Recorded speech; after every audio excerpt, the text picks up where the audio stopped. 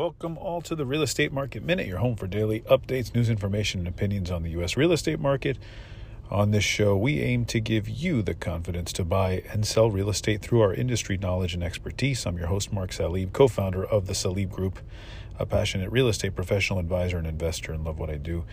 So this article that came across my desk today, this is from Florida Atlantic University in Boca Raton, Florida. Paul Hours says here, according to researchers at Florida Atlantic University and Florida International University, located in Miami, the housing market appears to be cooling on the American West, so the western side of the United States, whereas the eastern part of the United States is still seeing prices rising.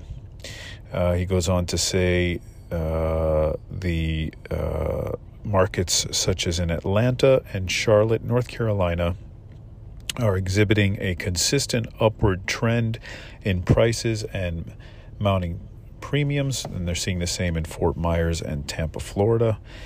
They're not sure why the varying results in areas such as California, things seem to be slowing down. But again, they go on to say why varying results are developing between housing markets in the West and East is unclear at this time, says FIU's Eli Baracha.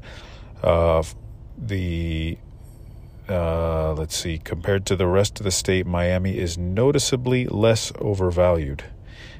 So she goes on to say that should give South Florida buyers some measures of comfort in a competitive market that frequently requires offers over list price. So real estate markets are localized. They always have been. So my message today is pay close attention to the market you are in and what are the trends. Because this is the first time we're hearing of any type of slowdown. This is particularly in the western part of the United States, but still, it's the first mention I've heard of it in a few years now. So obviously, pay attention to where you are. A local real estate professional can help you with this, analyzing prices if they're trending lower or higher or simply stagnating. The main factors will be affordability and supply. That's what you're going to want to look for. So how many months of supply are in your particular zip code? And that a real estate advisor can certainly look that up, or real estate agent. And affordability is just, homes are simply too expensive and no longer affordable. And that usually can happen either due to rising interest rates, could be lower wages, inflation as well. So all of that factors in.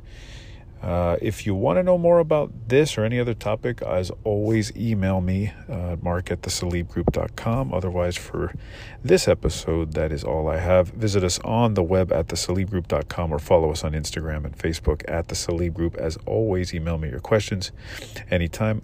Until next time.